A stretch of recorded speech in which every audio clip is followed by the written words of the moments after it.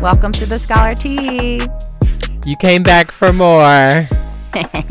I'm Cameron Carl. And I'm Shauna. And we are scholars ready to give you some tea. It's delicious. It's Lipton. Oh, that's some cheap ass shit. Oh, wait. I said I wasn't going to cuss at the very beginning. Oh, I don't know why you keep making that promise.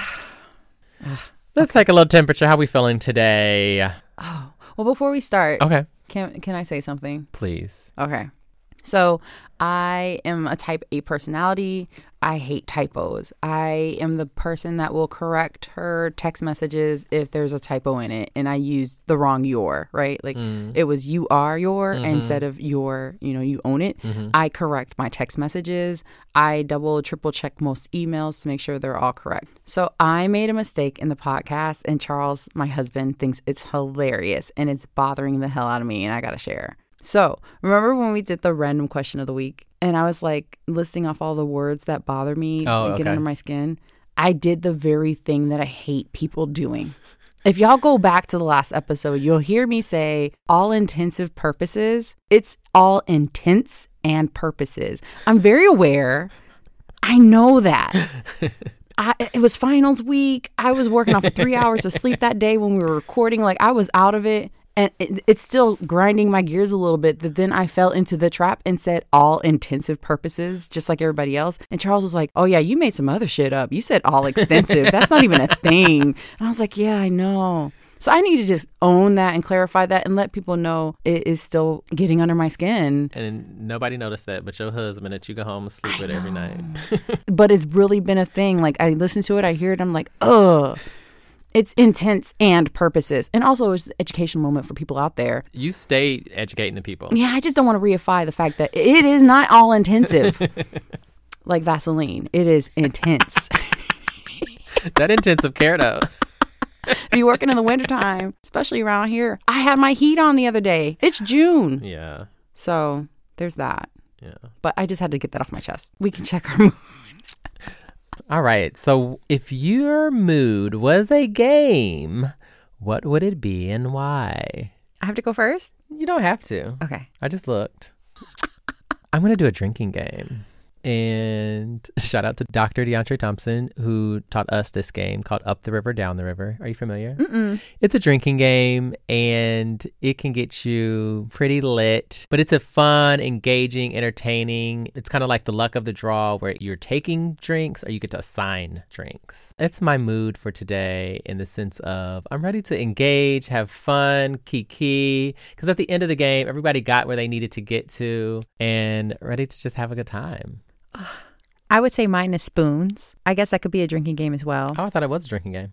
I mean, in high school, we would drink hot sauce. Oh, You didn't want to get stuck. oh my goodness. You Detroit rats are a different breed. We didn't do that in Indianapolis. I call myself a nap rat. We didn't do that in Indianapolis. Whatever. I actually learned how to do it there. So. But for those that are not aware of what spoons is, it's this wonderful game. It's like musical chairs and you have spoons in the middle, but there's always just enough. Like there's always one missing for the number of people in the circle. And you play a card, and once your play is correct and you can pull a spoon, you do, and hell breaks loose after that. I don't like playing that with certain people. People get too aggressive. I have scars of when people have injured me, and you know who you are, and you know what you did.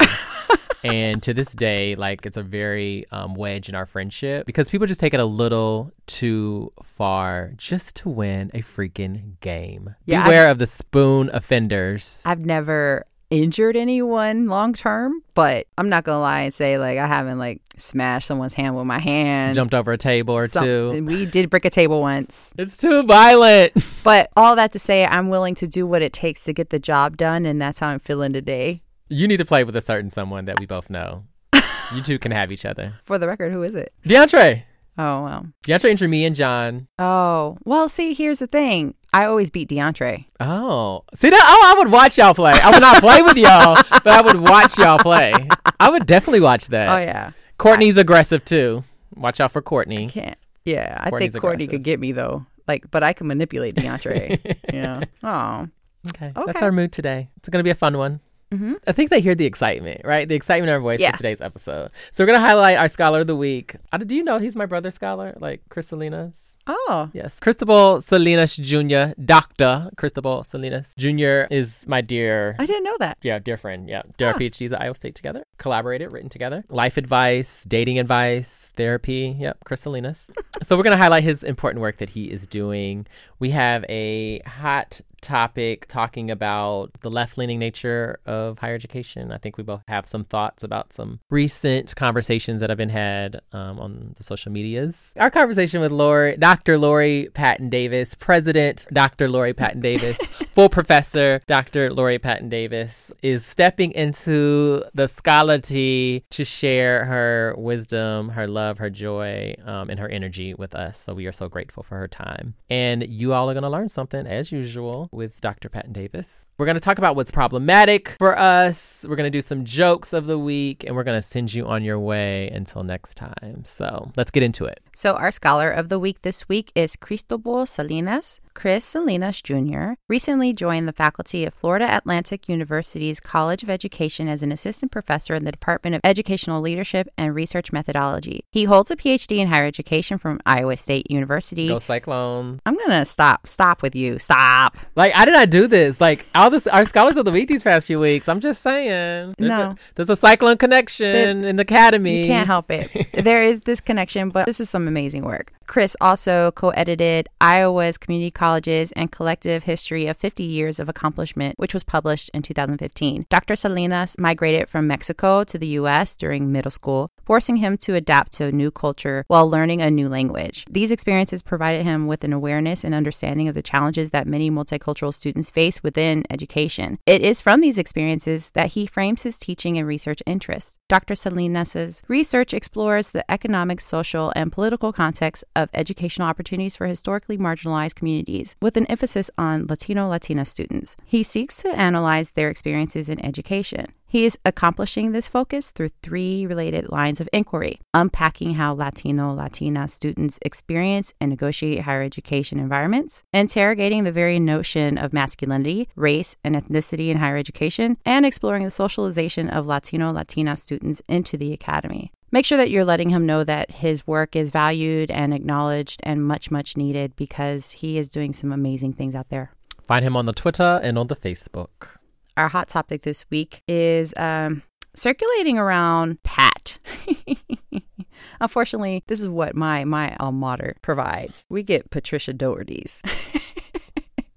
And within the last month, Patricia Doherty wrote a scathing article about the left-leaning nature of higher education associations in The Federalist. In particular, she critiqued her recent experience at the American College Personnel Association convention in Houston, where she observed changes to the space that she was not particularly fond of. Some of these changes included gender-neutral restrooms, trigger warnings, grammatical errors, read, the utilization of they, them, theirs, a focus on the strategic imperative for racial justice and decolonization, a reporting station for bias incidents, and radicalized presentations with titles like Racial Justice and Decolonization Can't Happen Without Disrupting Mono-Racism, The Costs of Avoiding Discomfort, Addressing White Supremacy in Student Affairs, and White People Owning Our Whiteness and Resistance. The crux of Patricia's article rested on the political indoctrination of staff and students by way of overly liberal faculty. She views this practice as dogmatic and alarming because it creates tunnel vision in a way that, quote unquote, is unhealthy for our students. Sherry K. Watt, ACPA senior scholar and professor of higher education and student affairs program at the University of Iowa, wrote an open letter in response to Patricia's article. In situating my beloved ACPA, Dr. Watt stated,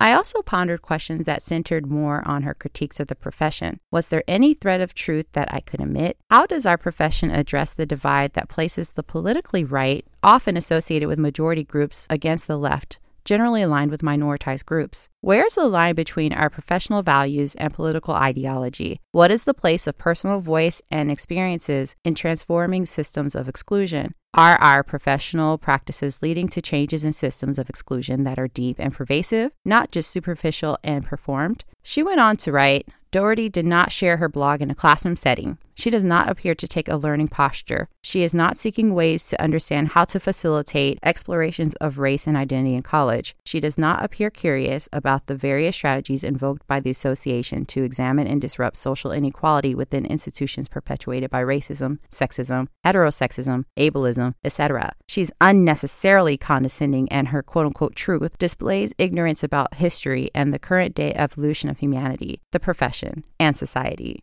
The overall tone of her message is fraught with triggering language of the divisive partisan politics of the day, yet underneath the vitriol, she presents a point of view that seems a common reaction from conservative whites and a perspective about current day strategy to fight injustice that leaders in the higher education and student affairs field need to reflect on.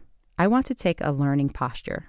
I do have several concerns with the fact that it seems we have fortified long existing divides to the extent it has become challenging for multiple perspectives and viewpoints to persist in one space. I also take issue with those who can't understand the ways identity has always politicized and that underrepresented folk bear the burden of trying to disentangle their bodies from what is perceived to be a quote unquote difference in opinion. Still, Cameron, what are your thoughts on this critique? Colleges and universities are too left-leaning. I don't care.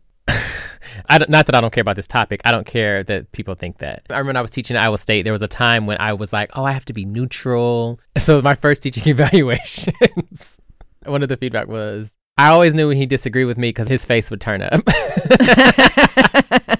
And I would get like really conservative students from farmland. Not that all people that come from farms are conservative, but these were very rural students. So many of the concepts and ideas I was presenting, and it could have been the most basic thing, but it was extreme for them, right? And for me, I was like, oh, I need to remain neutral. So in the learning space, people are welcome to come into the space and explore, and there can be some growth through that process of learning. Until 2015, the current president was running for primary, and Iowa is like a beaming ground of those primary processes, right? So they come into the state fair, they're coming to football games, like these candidates are everywhere, all over Iowa, all the time. And the rest of the country isn't dealing with that yet. So in 2015, I mean, the rhetoric of the entire race, but like it was very kind of vitriol as soon as that person started running for office. And it was just coming up in the classroom, right? I think the first thing he said was like Mexican were rapists and all those things when he announced. And I was teaching a summer bridge course where half of the students in the course identified as Latinx, and just could not understand how somebody running for office could be taken seriously for that. There were some students in there that were like, "Yay, let's go, such and such." I don't say his name. Let's go, such and such. And I was like, oh, okay, well, let's have everyone do their political view, right? Like everyone can share through the conversation that we were having.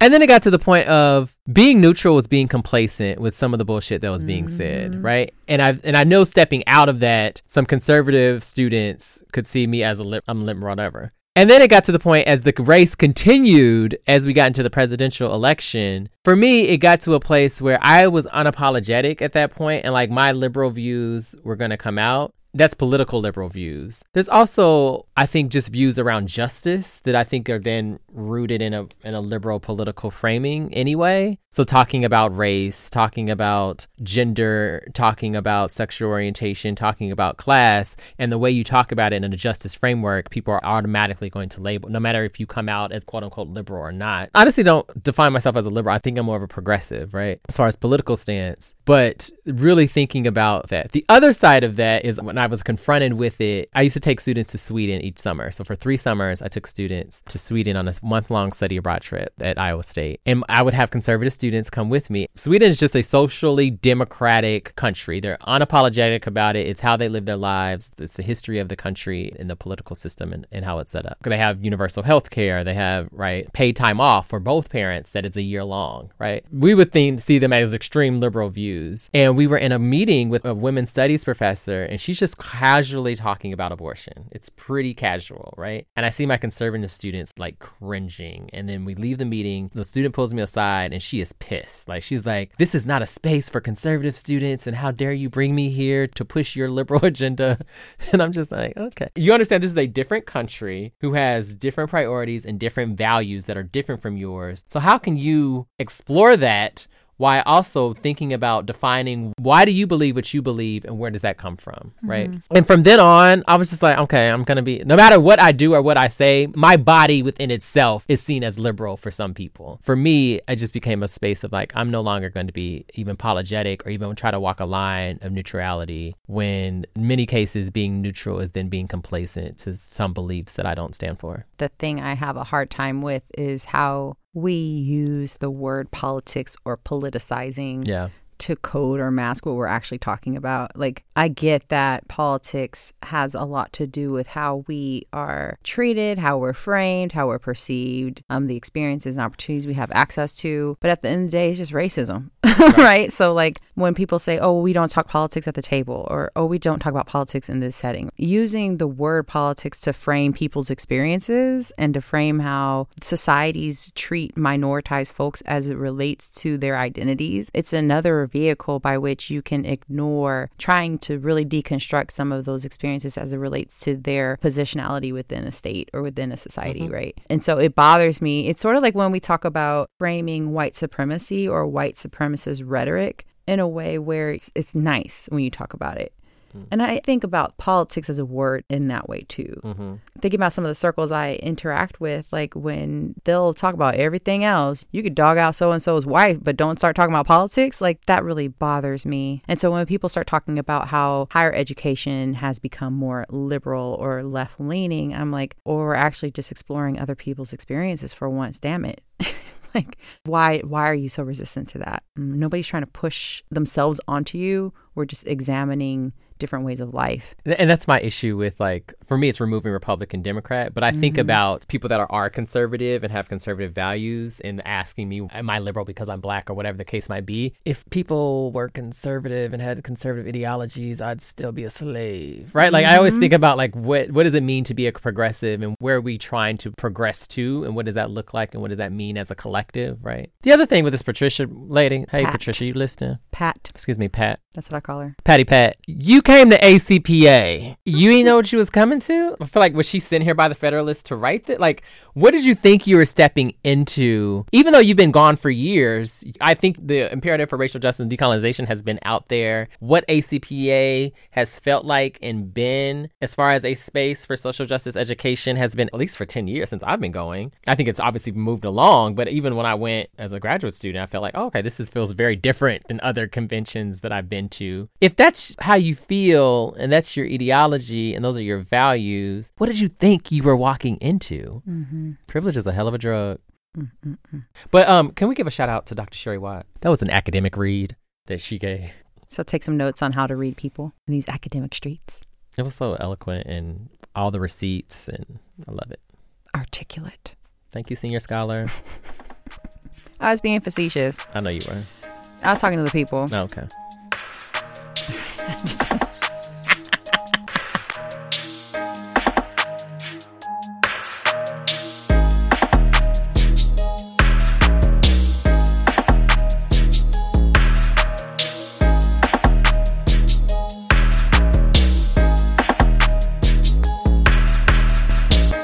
Today we have Dr. Lori Patton Davis, a wonderful, fabulous woman in higher education.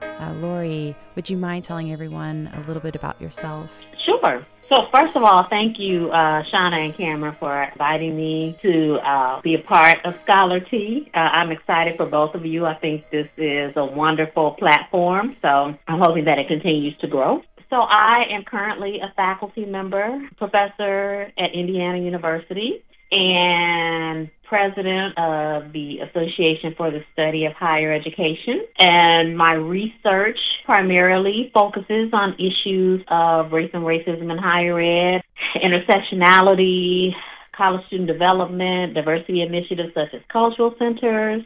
In my spare time, I love binge watching Netflix. Yes. What are you watching right now? The last thing I binged was Dear White People because I just love it. Get her. Lori, I just said this to Shauna. She has watched none of it, season 1 or 2. What? Get her. I've been watching Hoarders and Big Love. Your life is incomplete right now. Your life is incomplete. I also just heard, though, that it's just a recreation of my work life. And I'm like, no, I'm good.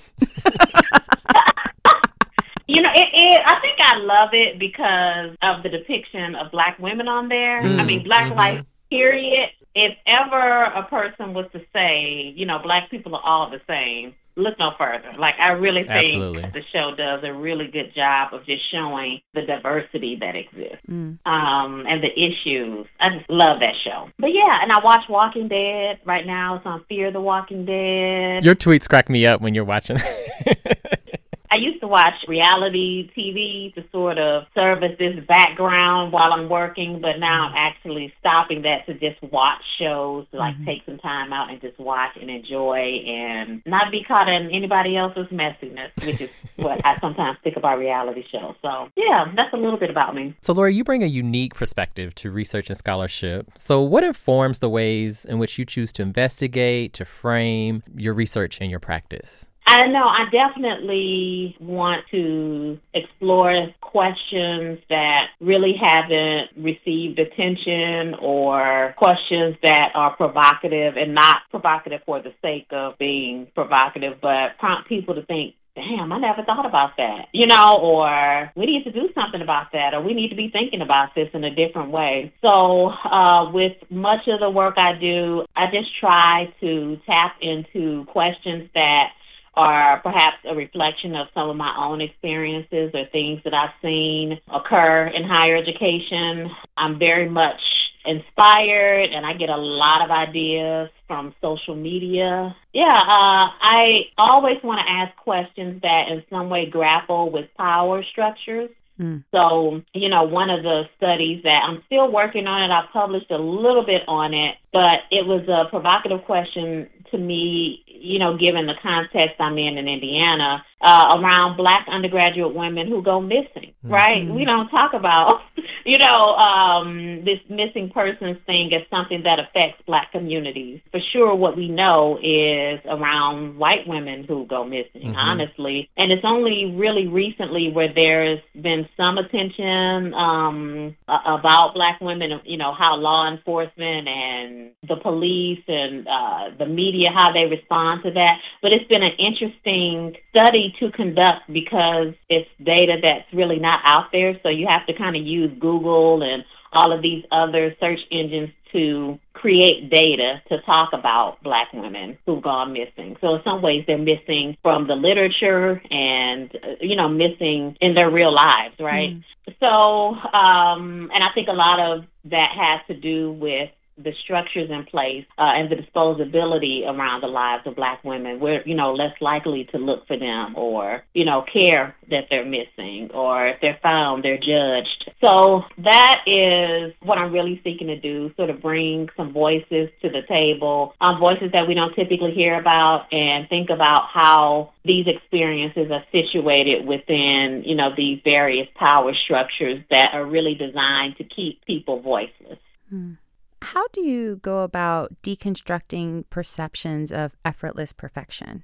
That's an interesting question. I know, given, where I am in my career, I always get people who come to me and they're like, I just don't know how you're doing all of that and, how you're able to produce so much and all of that. And I really do think that it is a perception, and that's all it is. Like, behind the scenes, people are, really working hard. You have a space like Facebook where people tend to celebrate all of these, accomplishments and things coming their way. And there's less posting about the struggle or the trajectory to get to some accomplishment. The rejection, and so I think that leaves a lot of people in the space where they're like, I'm not doing enough, or I need to do more. And I just try to encourage people to really just do you, be yourself, do what matters to you and what you're passionate about, and things will fall into place. But we can't use the wealth of accomplishments that we see online or things we hear about as the test or the standard for the work that we do. I honestly don't think there's a way to go about scholarship or research or teaching or any of these things in a way that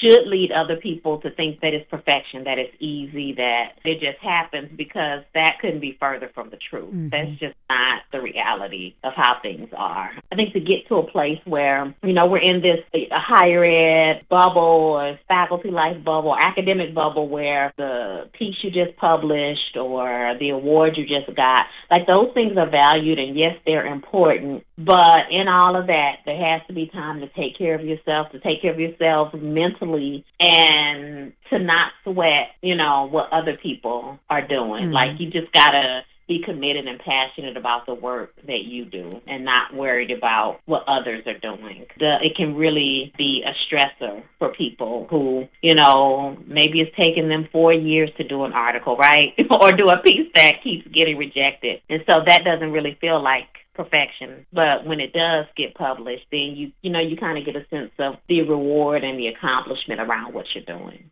Lori, I know one thing that I'm super excited about professionally this year is to be in space at the Association for the Study of Higher Education, and specifically this year with the theme, right, Envisioning the Woke Academy. We would love for you to share with the people and talk through what are your aims for the association through your tenure. What are we looking forward to for conference? Oh, goodness. So I'm excited about that theme, too. I really want ASH 2018 to be a space where we're really thinking about what it means to have research that not just makes a difference, but one, again, that sort of raises the consciousness among scholars who do higher ed research. I think there are several topics that we have pretty much beat to death in higher ed, and the call for programs is a prime example of how we really wanted to reshape the work that people submitted to make it more inclusive, to challenge our colleagues to think about critical methodologies and strategies for going about their work. I wanted to be just this, for lack of a better word, I just wanted to be this woke space, right? But I also wanted to be a space where we critique. So I think societally speaking, higher ed is really positioned as this, equalizer and great investment, but I am also convinced of it, and, literature and evidence shows this, that higher education also does a fine job of fueling inequality, right? Mm-hmm. And so I just wanted to be a space where work that might not typically be seen on an ASH program is welcomed, which is why there's the new section in the program on community engaged research. We've talked, for decades about the need for higher education institutions to be more connected to the surrounding community, but that hasn't been an area that has been central to ASH. And so having that as part of the call for programs was really important. With the actual conference, I am working on speakers. I won't say too many names because no one has agreed, but I'm working hard to get some wonderful speakers. And I am also really committed to doing some work beyond ASH I want to say maybe in 2013, that was the first time ASH began to do a service project. Mm. It had been done maybe once or twice after 2013, and so this is the year where I want to bring that back and to do it in a very explicit and intentional way, for how we as an association go to a space. I don't want it to just be stuck in the hotel or the convention center. I want to provide opportunities for us to think about how our work really affects communities and how what communities are doing and how they're living should, in turn affect our work and the questions that we ask.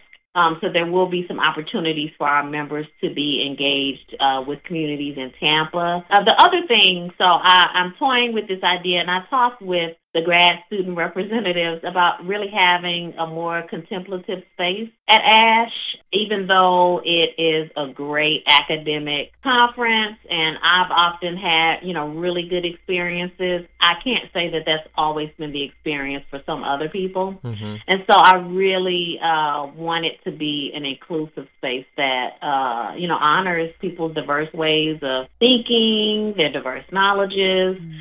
That's a little bit. I feel like I can't say much. I don't want to. The cat can't be too early.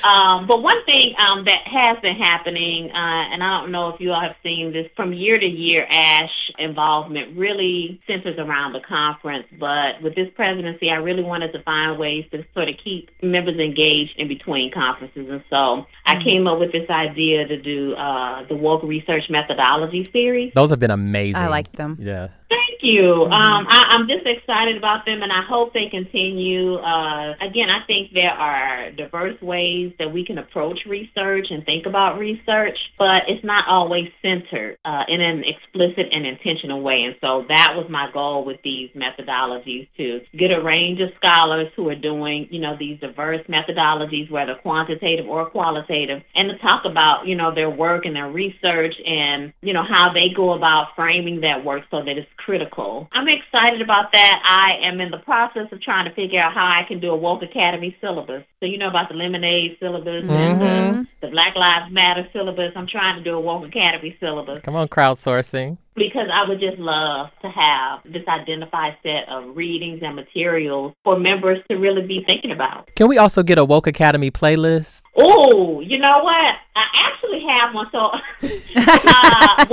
the student who created the video, the conference video, she actually created a playlist for me. I just haven't done anything with it. Okay. I've been busy, but a playlist is coming. Okay.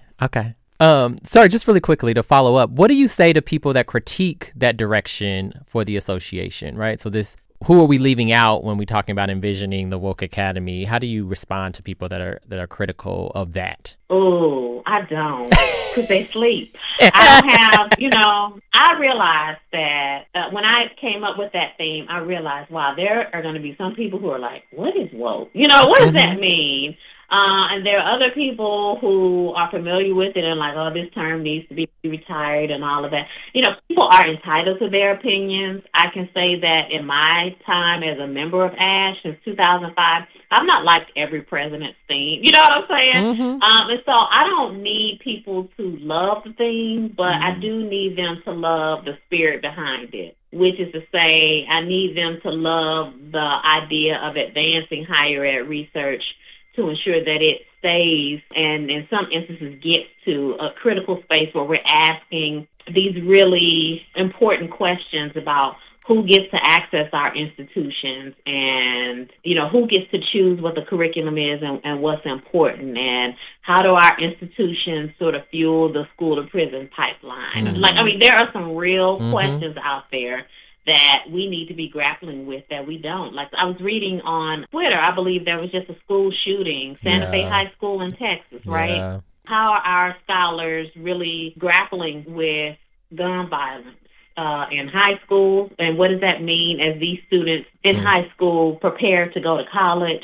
I just want us to really think about the socio-political context in which higher education is occurring. So, people can have their opinions. I respect that. They got to respect mine. And if they want to change the theme, then they can run for president, right? Y'all heard her. Lori, what does it mean to you to spill the tea as a Black scholar, particularly when some of those luscious tea leaves involve our skin folk? I think there's a way to spill tea without name calling or, naming people. There's a lot of tea in our academic space that is worth talking about. And for me, I think it's more about dealing with particular issues, and then on the side, dealing with people, especially skin folk, right? Mm-hmm. And even though they're skin folk, there are some folks who are skin folk but not kin folk. Mm-hmm. Hello, Zora. Yeah. I'm much more interested in not necessarily spilling tea on people, but spilling tea on issues. Mm-hmm. As a Black woman, I never want to be in a space where I feel like I have to compete with other Black women. And I haven't felt that. But if I did, that is an issue that is worth talking about without having to spill tea on the particular woman that I have to compete with. Spilling tea or, talking about, things going on. Some things may not need to have a public conversation. Mm-hmm. well, they come out anyway. Some things might not need a public conversation, but I think we as scholars all each have our own circles where we can, unpack things and be more explicit about them. But for the sake of a larger audience and this idea around spilling tea, I really think it's important that we talk about, issues, whether it's competition or this big issue that I've seen. And Shauna, we're supposed to be writing about this academic superstardom, right? Yes, ma'am. There are just some things that need some unpacking. I'm hoping through this podcast of yours that you get into some of that. But I don't believe in naming names unless it is absolutely necessary. I would rather deal with the issue. Mm-hmm. Y'all hear that, people? But I think that's the intention of this space, too, right? People are asking, like, why aren't you talking about this person or this incident? And, we want to talk about the broader concept and what those implications are for the work that we do in higher education. Right. And that's what's important. Now, there are some people, there's lots of tea to spill, but I would rather talk to them personally about, who they are and sort of how they show up in that tea. Before a space like this, I think is more, relevant to kind of deal with the issue. Well, Lori, our time with you is coming to an end. And one thing that we do with all of our guests is this thing called a speed round. And in the speed round, Shauna and I are going to give you two options, and you have to pick the first one that comes to mind or that you lean towards. Oh, okay. So, first question. Tina Turner or Whitney Houston? Tina. Honey or sugar? Honey. Hip-hop or R&B?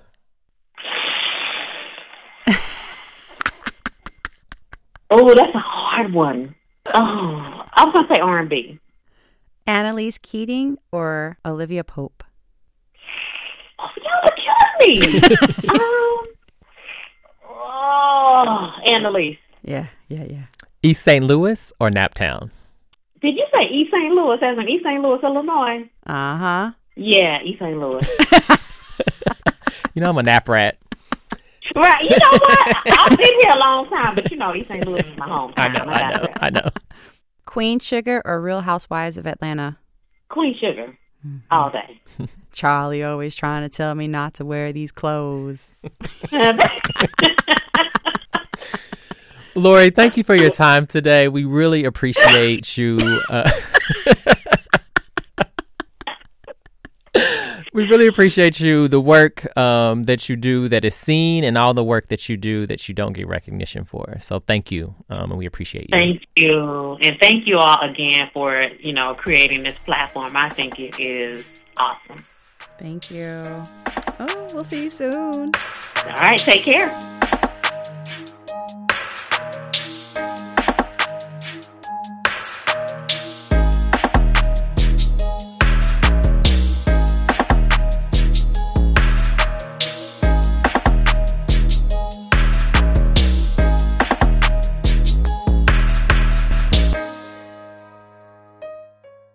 So early in May, folks started circulating a video on social media where Black students graduating from the University of Florida in Gainesville appeared to be physically removed from the stage in an aggressive manner by the commencement marshal. Most students who were removed were Black. The students were demonstrative as they crossed the stage. Most were strolling, stepping, and or throwing their Black Greek letter organization signs. The president issued an apology. It was weak as hell. And the University of Florida tweeted, "The university is proud of the achievements of every single one of our graduates and regrets that any celebration of the day may have been diminished by those monitoring a graduation ceremony." And several folks chimed in and had things to say. Blondie Mama said, "One would think that after 4 years, thousands of dollars, you could have your moment to celebrate in front of family and friends. I guess the lawsuits will get you your money back and pay off them student loans." Lois to you, for all the people who say it's not a race issue, you're wrong. We continue to witness how differently Black people are treated than whites doing the same behaviors. Hashtag Black Lives Matter. And these are like folks, like they're all over. They're different types of people. Like I think presumably people would assume that these people are Black, but no, they're from all over. They're all different types of individuals. Steve Walker Jr., 82, wrote, "Besides the clear racial discrimination, I feel there should be a charge of assault against the marshal for each student that was forcibly moved off the stage. I feel this would send a message that putting your hands on someone in this way is simply not acceptable." Patriot returned. Guess they couldn't just walk across the stage like normal people. Had to jump around like some sort of animal. But let's blame the school. Ryan Gator for life. This isn't a race issue. They did the exact same thing to everyone as they were warned not to do anything extra. Quit trying to turn everything in a racial debate. And that's exactly what was written. While it wasn't right, we don't need to classify it as racist and bend facts. HBCU Digest. Black students at the University of Florida have their moment stolen by an aggressive commencement marshal. That's not really a thing at HBCUs, though. Hashtag HBCU. And Rocknink. This is dumb. As in, this wasn't wrong. You want to stroll? Do it in a talent show. It seems as though people are falling all over the map on this one. Some people think the students should, quote unquote, have more home training. Others believe this is a moment of joy, and without knowing what it took to be able to stroll, walk, strut, Watusi across the stage, we ought to allow graduates a moment to relish their accomplishment. A few other videos actually were posted recently celebrating the ways Black graduates have utilized creativity in walking across the stage. One woman even turned the stage into her personal catwalk, and honey, she slayed. So what do you think? Yeah. So I was trying to remember my undergraduate graduation. I went to a large institution like a University of Florida. And I don't remember going across the stage at the large graduation. I remember the College of Arts and Sciences stand up and they conferred our degrees. I walked across the stage, I guess, at the college graduation. But I was like, I don't remember that large of a stage. Sorry. Couple thoughts. President was sitting right there the whole time. Every one of them people got dragged off. People diminished. You didn't care about that until you got some backlash because this was circulated on social media, right? So this interest convergence bullshit, like, you save it, right? Like, just really save it. You thought it was just fine for these people to get dragged off one by one when you were sitting there perched on the stage. Mm-hmm. But now it's a problem that people's days were ruined, right? So I have problems with that whole administrative leadership response. So this is where I think it's problematic for like the hopping, the calling and all that, is the person after you when their name can't be heard. I think that takes away from them, their experience. Like, if it's going to happen, then let it happen. But as an announcer, they want to keep it going. But I would hope the announcer would give respect to the next person coming behind them so they can hear their name being called and their family to celebrate them as well. I just know if you ever touch me and mine, you get these paws. They were dragging.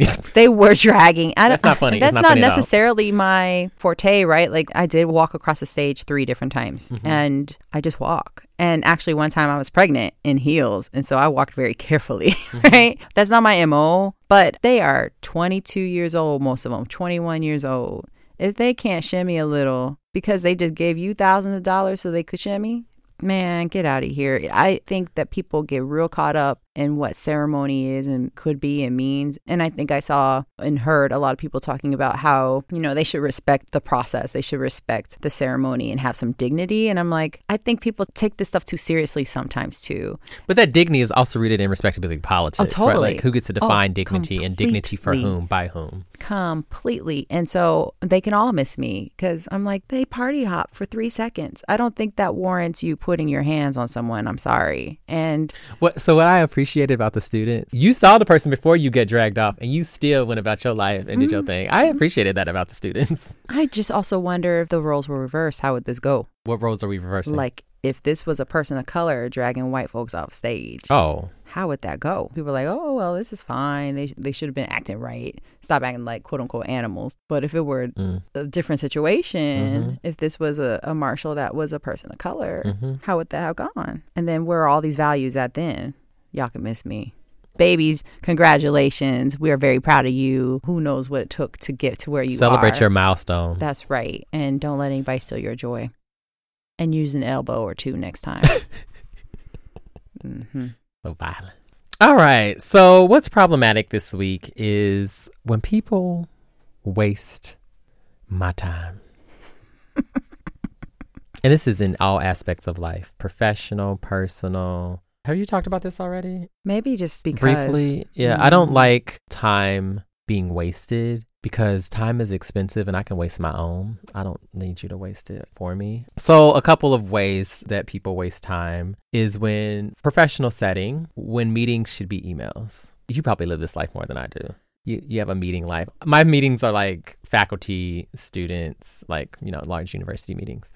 I hate serving on committees where, like, why are we in this space? Like, there's no objective for the meeting. There's no outline or agenda for the meeting. Or the meeting is so brief that you could have sent these points out. The other thing is when people want to mask as if I'm getting input or this is a collaborative process, when really you already know what you want to do and you're not taking any of this feedback into account. Mm-hmm. To me, that you're wasting my time and my energy when I can be devoting to something else. Mm-hmm. What's your professional waste of time? Well, I mean, you nailed a lot of them. Listed my mood for a reason, because just even thinking about this past week and all the time sucks that were there, I'm sitting there like, nah, son, this can't be life. I had a situation where someone emailed me all this information, called me 6 times within a 3-hour time span. So I'm thinking this is an emergency. Mm-hmm. I pop into their office, they call other people into it and just reiterate everything that was in that email.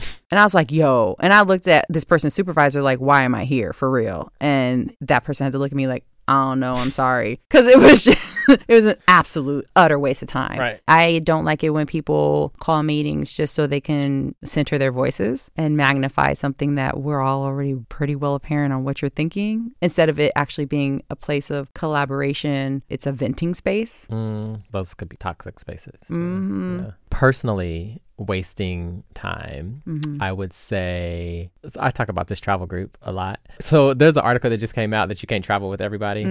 There's an article that came out, everyone is not meant to go on vacation with. But I don't like it when people lead you on to believe that they're going to go on the trip and they really have no intention of ever going on the trip. So like for me, like I could see that, right? Like, oh, okay, this person's probably not going to go. I have to make plans, right? Like I have to do a budget for everybody. How much is everything going to cost? How many rooms do we need for Airbnb? So like for me, it's like wasting of time. You know you're not going, right? Like that frustrates me.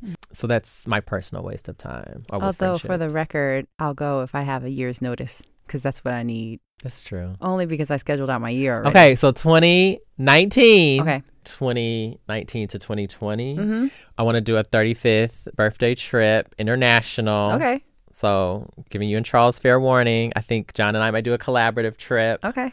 I just need, some time. I won't announce the country because people be asking. I just need a timeline. My personal thing with time waste, I am impatient to the extent that I have tattoos on my wrist to remind me to be patient. Yeah. I don't like waiting. Right. I have a car, so I don't have to depend on someone to get to where I need to be. I've heard this argument once, like, you took all that time and then now you're ready to go and you rushing me. And I'm like, no, I told you I'm leaving at this time. And if you didn't see me moving or doing whatever, it's because I actually budget my time pretty well. So if it's time to go, I said 5 o'clock, I'm going to leave and I might leave you. Don't like lay around. Okay, I'm getting in my chest. Don't lay around like looking at me trying to figure out what I'm going to do. You make sure you out the door when I said we leaving, just in general. Like, so that's an example, but I just don't like to wait. If there's a project and we said we were going to do something, if we're going to this club, whatever, if we said we're going to do it, let's do it. I've never met a more go-getter than you. Thank you. I get it from TBJ. Trying to say, are we doing this podcast or no? Hence, we have a podcast. I just, don't waste my time. To also demonstrate that I have a heart, I'm willing to give my time, right? Like that is the one thing I will be willing to give to someone if they are authentic and wanting it. Yeah. So there's that. So I listened to an old episode and I sounded horrible when I said I had to schedule time to talk on the phone with my friends. Because you don't like talking. And you're like, you have to schedule time for your friends? I sound like a heartless person. But I make time and invest in those I do care about. So I just want to clarify that. Exactly. And also don't waste it.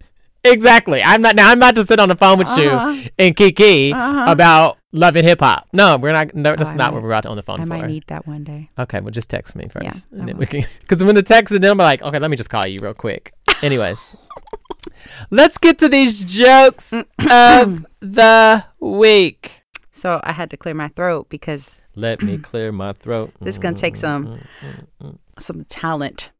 Are you ready? I think so. Okay, I'm trying to get myself ready. What did 50 Cent say to his grandma after she gave him a sweater? We're Vivica Fox. No. Gee, you knit.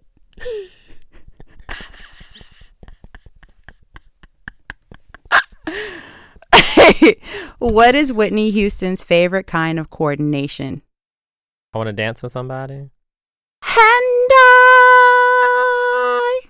Hand-eye coordination. AI. I can't. Maybe I should take a pitch down. That it would have been funny if I said hand-eye. You could have heard it better. It was fine. The first one is just fine. Okay. Who's Drake's favorite superhero? Ghost Writer. Oh, that's a shady one. This one's for you. Why do cows have hooves instead of feet? Because they lack toes. Final. What did the car salesman shout in church? Hallelujah. Should have bought a Honda.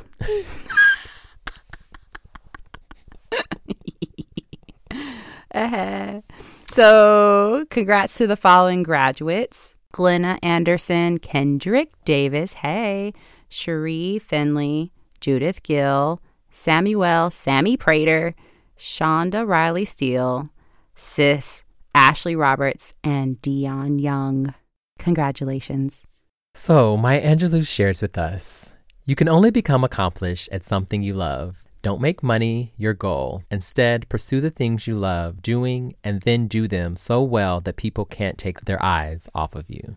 For this week, think about how do we constantly refocus and recenter and prioritize doing something we love? How do we center love as the goal in our lives? Thinking about your definition of love this week, how does this show up in your life and in your work? That's the Scholar Tea this week. That was so good. Have a great week.